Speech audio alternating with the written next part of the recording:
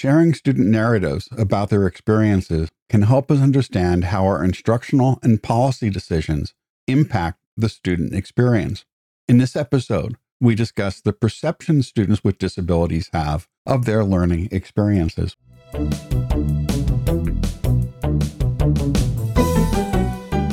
Thanks for joining us for T for Teaching, an informal discussion of innovative and effective practices in teaching and learning. This podcast series is hosted by John Kane, an economist, and Rebecca Mushter, a graphic designer, and features guests doing important research and advocacy work to make higher education more inclusive and supportive of all learners.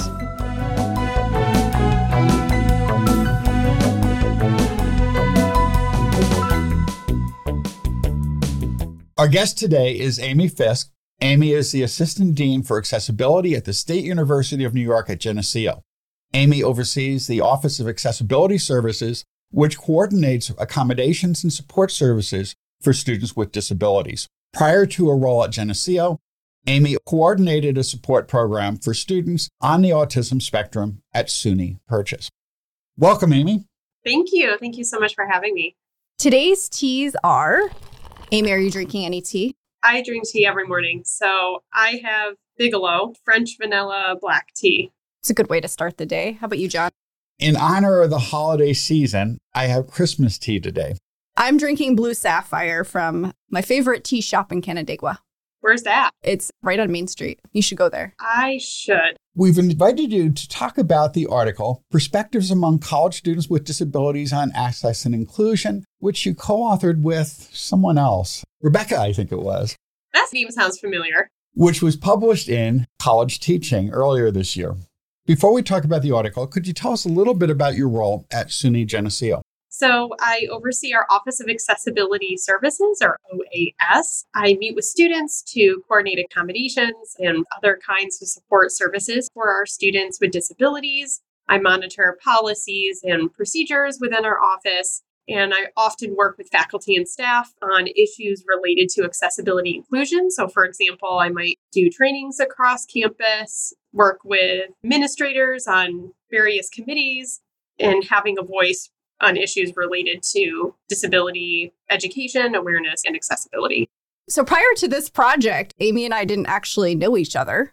So do you want to share the origin story?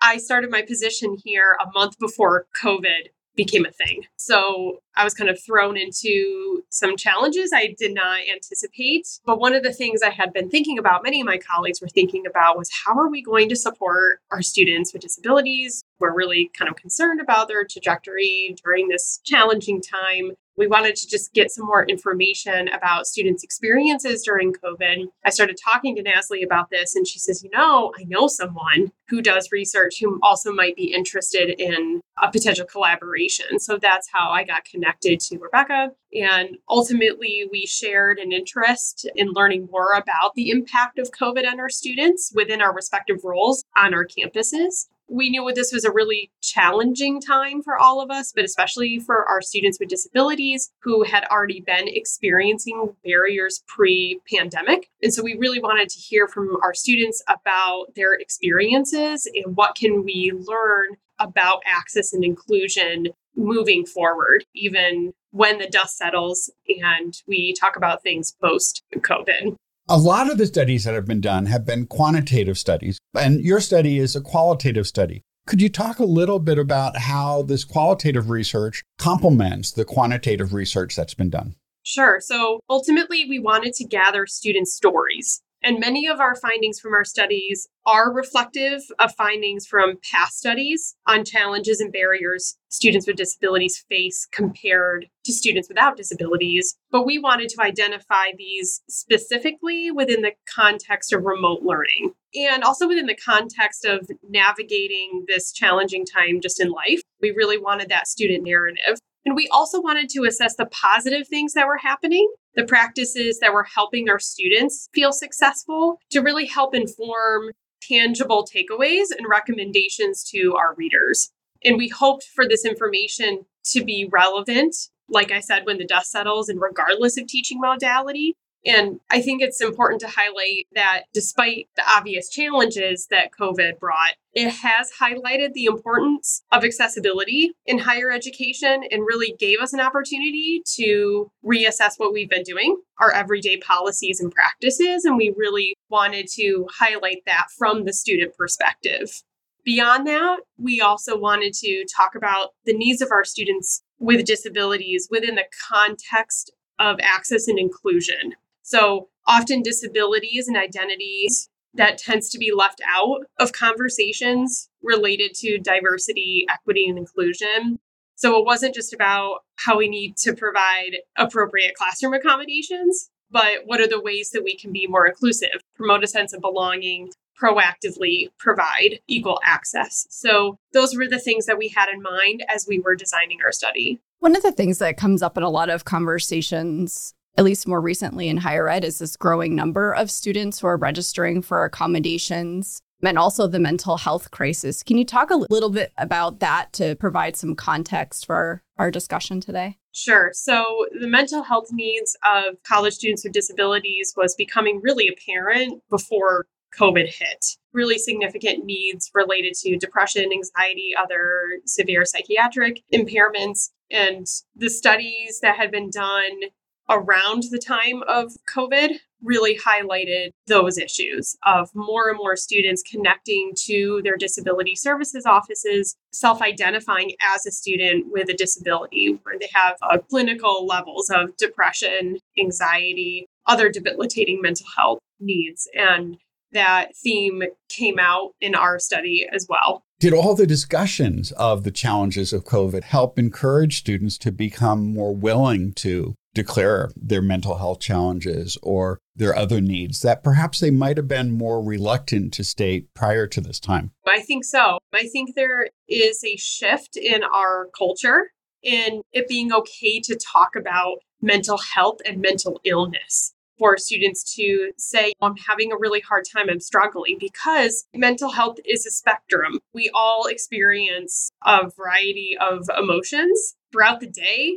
throughout an hour, and throughout our lifetime. And I think it's becoming slowly destigmatized in talking about mental illness and the importance of promoting mental health, especially among our college age population.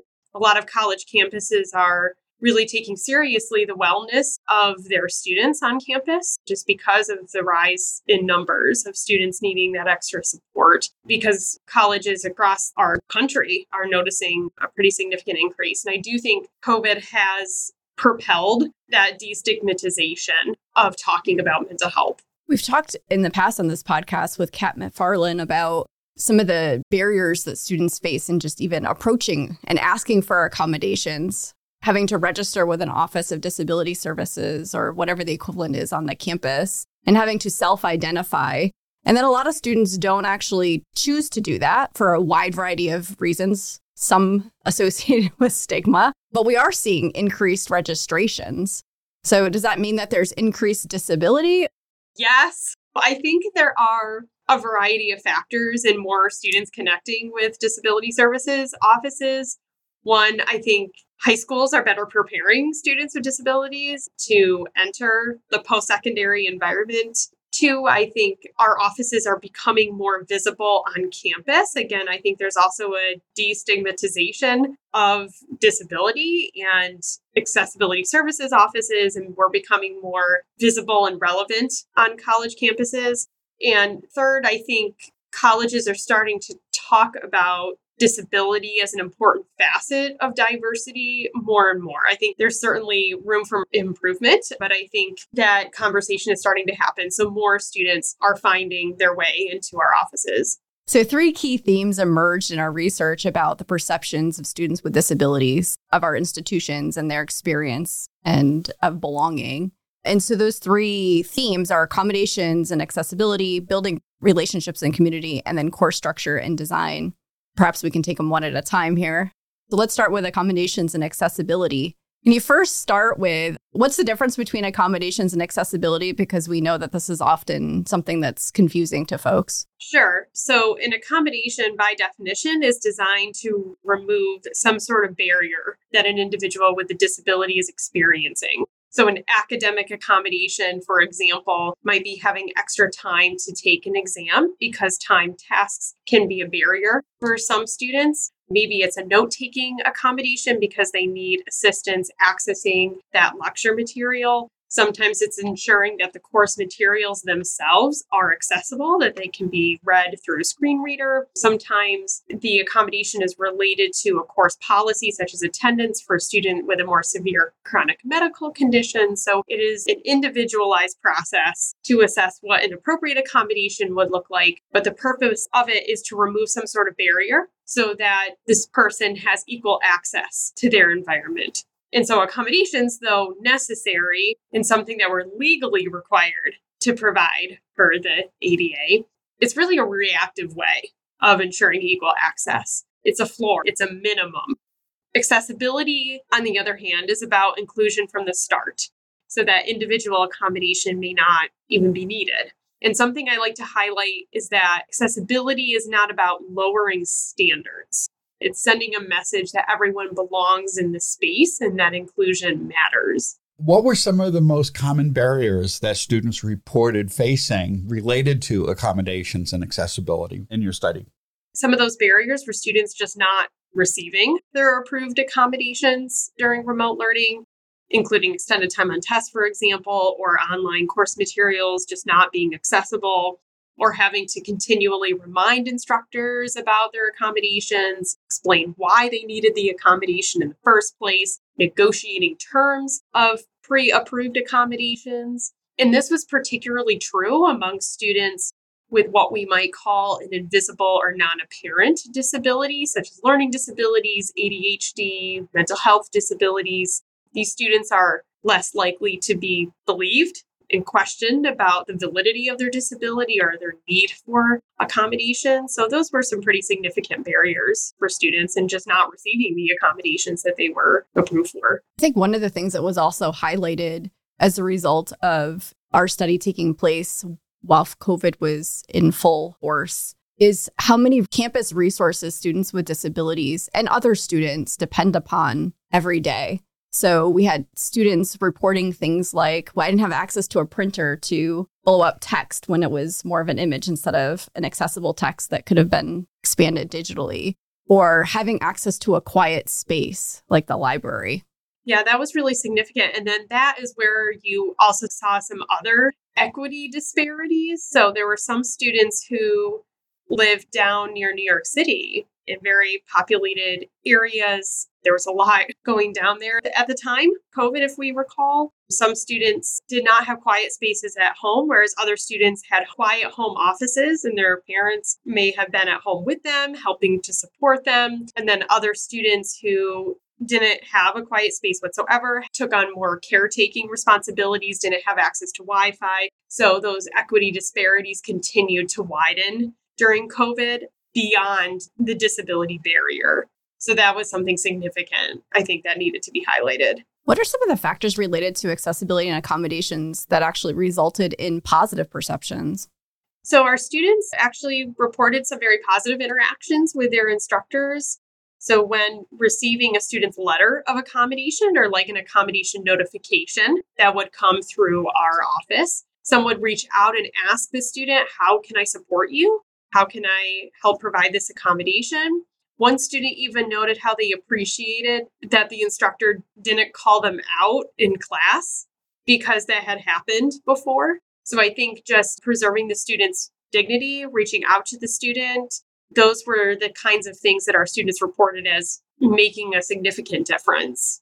I know your study focused on the status of students during COVID, but in your role addressing these issues now, have the changes in faculty behavior persisted? Have faculty continued to become more sensitive to some of the accessibility and accommodation needs of students as we move back to more classroom instruction?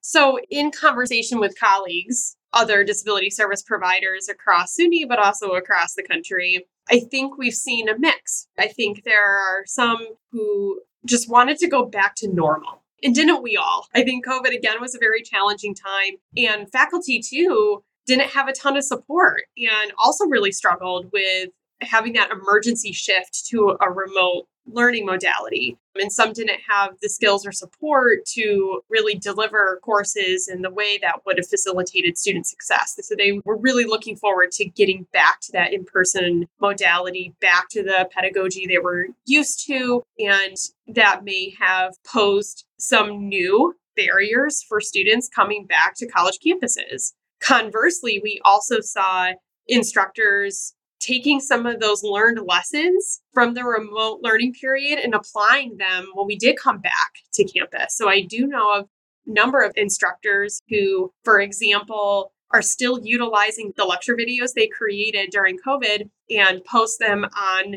their learning management system for students who may not have been able to attend class that day, for example, so they can still get the lecture material, or recreating their course materials and documents so that they are accessible, creating videos, captioning their videos, modifying some course policies to be a bit more inclusive for students. So I think there has been a change in realizing we can still have students be successful and meet the learning objectives, but in a different and more inclusive way. I think one of the things that we can highlight that also came out in the student experience, and students reported this in our study, is that some of them actually experienced better access during COVID. Not all, but some, in part because some of the technology caught up. And when we first went remote, Zoom didn't have captions available by default, and now it does. And so a lot of these things have become norms that people with disabilities have fought for a long time and never got. And I would say that's true as well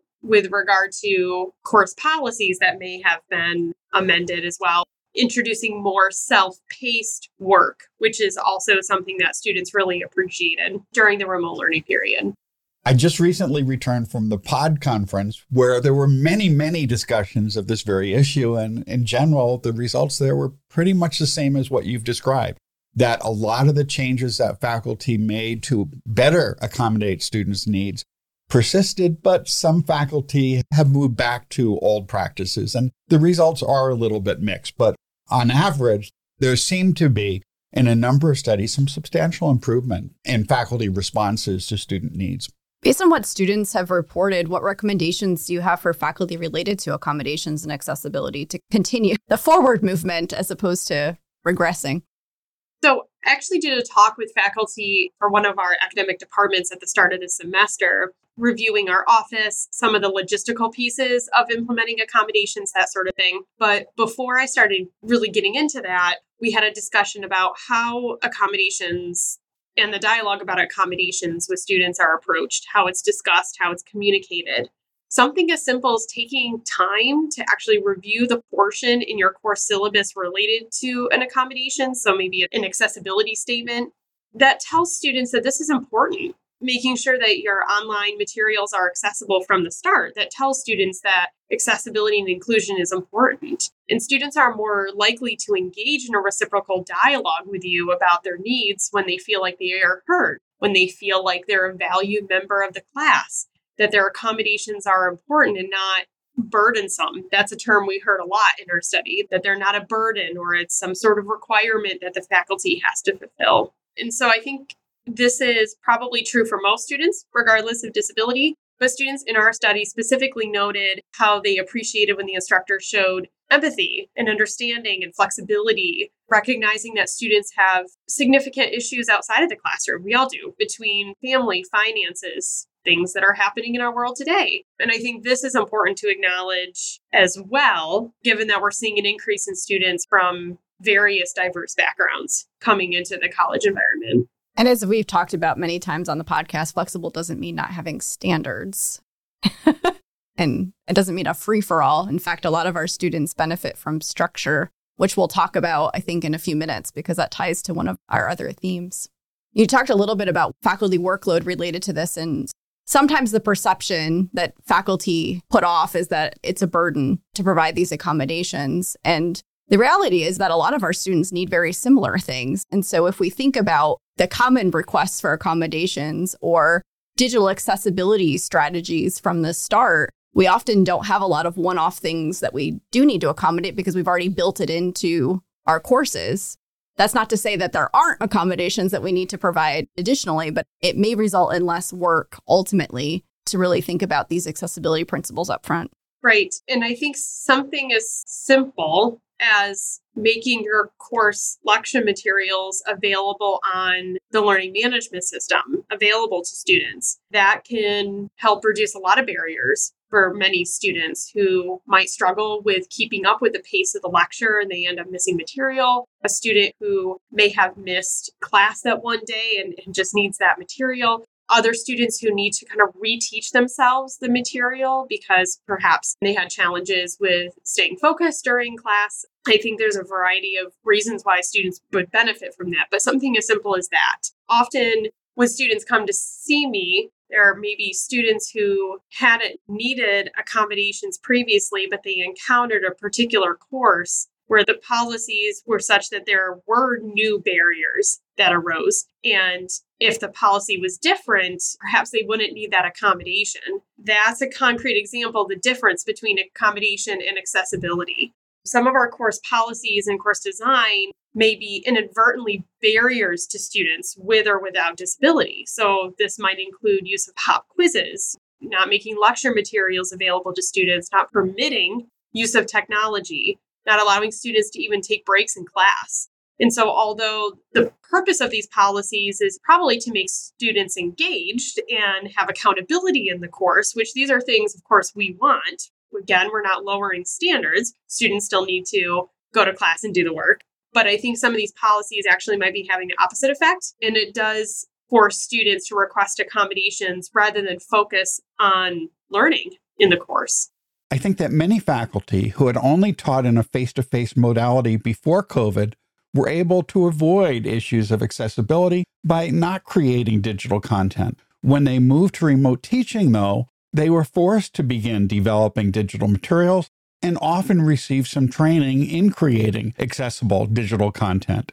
Do you think that that training received during COVID helped encourage more accessible practices by faculty in general? I think so. Again, I think some of these practices have shifted over time. And I think COVID has shed light on the benefits of accessibility, not just for people with disabilities, but for all people. I mean, again, use of captions and subtitles can be beneficial for a lot of folks, whether you're sitting in a busy Starbucks, whether you have a lot going on in the background, maybe you're trying to juggle work and family. Maybe, again, you're hard of hearing, and so you need access to those captions. Again, accessibility is for all, not just about or for people with disabilities.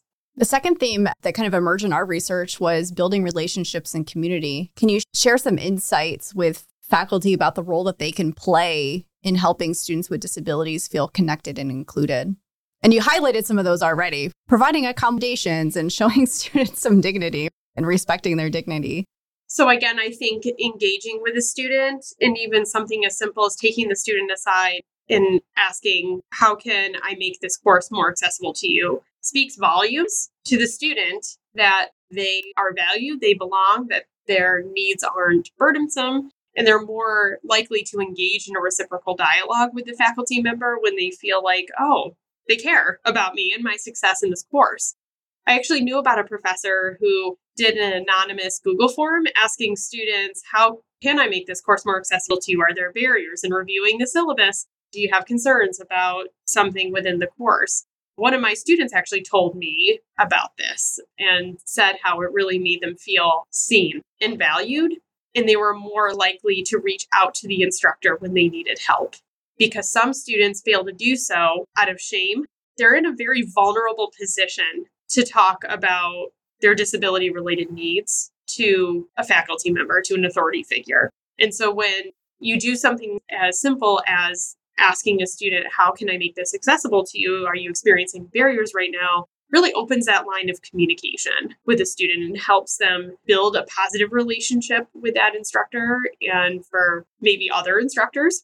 And also helps to build a sense of community so that other students know that this is really important and that inclusion matters. And that's also sending a message to all their students within the classroom that we appreciate and respect diverse learners here in this classroom.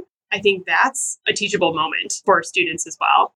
So one of the other things that I think emerged is a desire to be connected with peers, but that faculty can play a really important role in facilitating that connection. So I think oftentimes we just assume in a classroom that at the beginning of class, students are socializing and getting to know other folks and have those contacts. But students really reported that having more structured ways of connecting with peers was really beneficial to them outside of class. And that's something that I think we might take for granted as instructors in the classroom, that it would just kind of organically happen. But that structure, that scaffolding around that really bubbled up as being pretty important to our students. Yeah, that peer-to-peer interaction, or even if it was virtual. One of our students said our instructor had a virtual whiteboard that we could all do group work, even when it was asynchronous, which is pretty neat. So that helps set the stage for positive peer interactions, for peers to ask peers for help and mentorship, which is important. Often students just feel that going to office hours is the only way that they can receive help. And when you provide opportunities to work together, learn together, that really helps, again, open up a line of communication among peers as well, which is a skill that we're trying to teach our students. And that was especially severe during COVID, but also when we returned to the classroom and students were asked to sit at least 6 feet away from any other student. It certainly reduced the amount of interaction, and it has made it a little more challenging for all students to interact with others. That's been improving, but I think perhaps that experience may remind faculty of the importance of building those types of connections, because even before COVID, there were always some students who may not have felt as much a part of the class community, but I think we've all learned the importance of community during that time. I think that's just another example of something that students with disabilities have pointed out as being really important to them, but is also important to many other students too. The third theme that emerged from your research was course structure and design, and most of your findings in that particular category align with many other studies involving inclusive pedagogy and universal design for learning. Can you highlight some of the common barriers that students with disabilities face in terms of course structure and design? So one of our students in the study comically referred to one of their course LMS pages as a scavenger hunt, where they spent more time trying to find the materials and the information on the course rather than on the assignments themselves. So students in general benefit from an organized LMS and an organized syllabus where deadlines, instructions, policies are very clear and concise. But for students with disabilities, this is particularly important. Many of my students with ADHD, health or chronic medical conditions, or a learning disability, they need to plan ahead because it might take these students double or triple the time to finish a task. So if students don't know when their next test is, or if instructions aren't posted a few days before something is due, we're really not setting them up for success. And I also talked about some of those other policies and course design that might be inadvertent barriers to our students. And so some of our students reported that they did benefit from self-paced tasks or untimed learning assessments, having some autonomy and options for completing assignments in a different format, such as doing a presentation or a podcast instead of a paper, working in groups, or choosing to work individually on a project. Those are some of the specific practices that our students highlighted as being really helpful. And again, we're not lowering standards. They have to meet the same standards and learning objectives as every other student, just perhaps meeting those same standards in a different way. And that's what universal design and learning is all about. One time in a workshop, a faculty member mentioned that they have students do a scavenger hunt in the LMS to find various course policies or to find materials. And I cringed at that. And I suggested that it might be better to design your course in a way where the students don't have to struggle to find things, so they can focus their cognitive efforts on learning materials rather than engaging in scavenger hunts trying to navigate the course. Has that improved recently? I think it has. Again, in conversations with some of my colleagues who do this work and talking with faculty, I think it's a mixed bag as it relates to how instructors are approaching course design and their policies. But other faculty are seeing that changing their pedagogy, changing their policies, changing the way they interact and see students and helping to meet those student needs have evolved because perhaps they themselves have experienced accessibility barriers during COVID as well. And so it's become more relevant because they have that lived experience. And they're seeing that adopting some of these inclusive practices are actually helping to keep their students engaged, that the students, even if they're struggling, are more likely to tell their faculty member, I'm struggling and I need help, but I want to stay in this course. What kind of flexibility could be provided rather than, we'll use a college student term, ghosting the class. So I think things are changing in a direction that speaks to some degree of flexibility and helping students meet those same standards, where the focus is more on learning rather than adherence to an arbitrary policy. I think the students really underscored, maybe without realizing, things like the transparency in learning and teaching, or TILT, where being really clear and explicit about what the expectation is and how to get there and how you're going to be assessed really helps and supports students. That structure and those guardrails is what all of us need.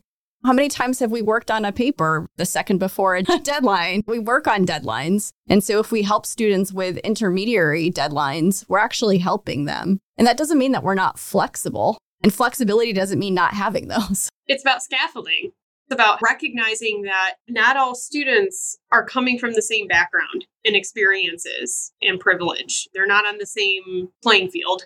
And so providing those scaffolded learning opportunities, that can really help even the playing field, is providing those scaffolded learning opportunities. And it's really some of this scaffolded accountability. So it's not all due at once. It's helpful to faculty to remind them that there's feedback throughout a process on a larger assignment, but also it's helpful for students to hit individual deadlines to evolve their work as well. And that is something that is found, as you noted earlier, by Marianne Winklemas in her research on transparency in learning and teaching, and also by Vijay Sathi and Kelly Hogan in their research on the importance of structure in reducing equity gaps.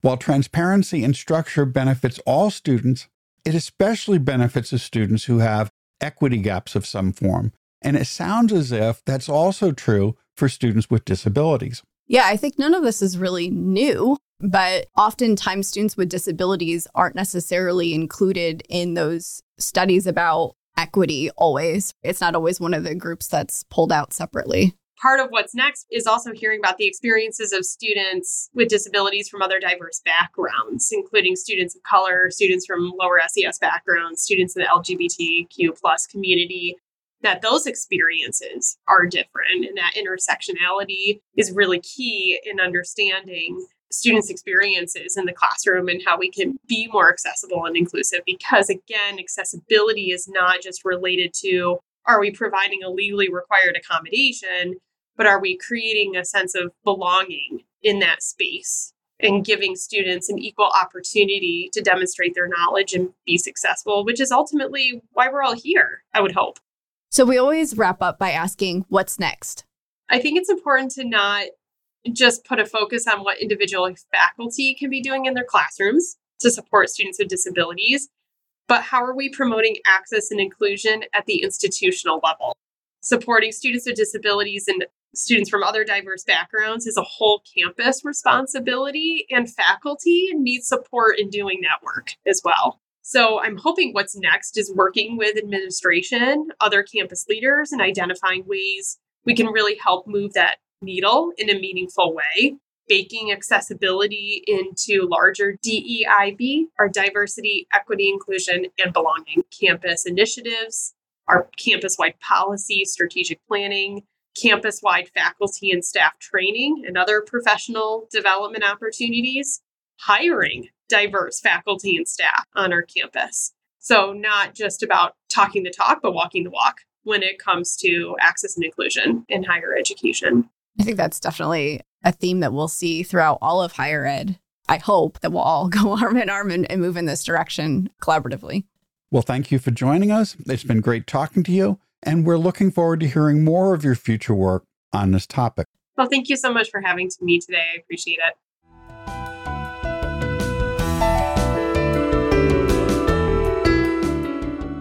If you've enjoyed this podcast, please subscribe and leave a review on iTunes or your favorite podcast service. To continue the conversation, join us on our T for Teaching Facebook page. You can find show notes, transcripts, and other materials on tforteaching.com. Music by Michael Gary Brewer.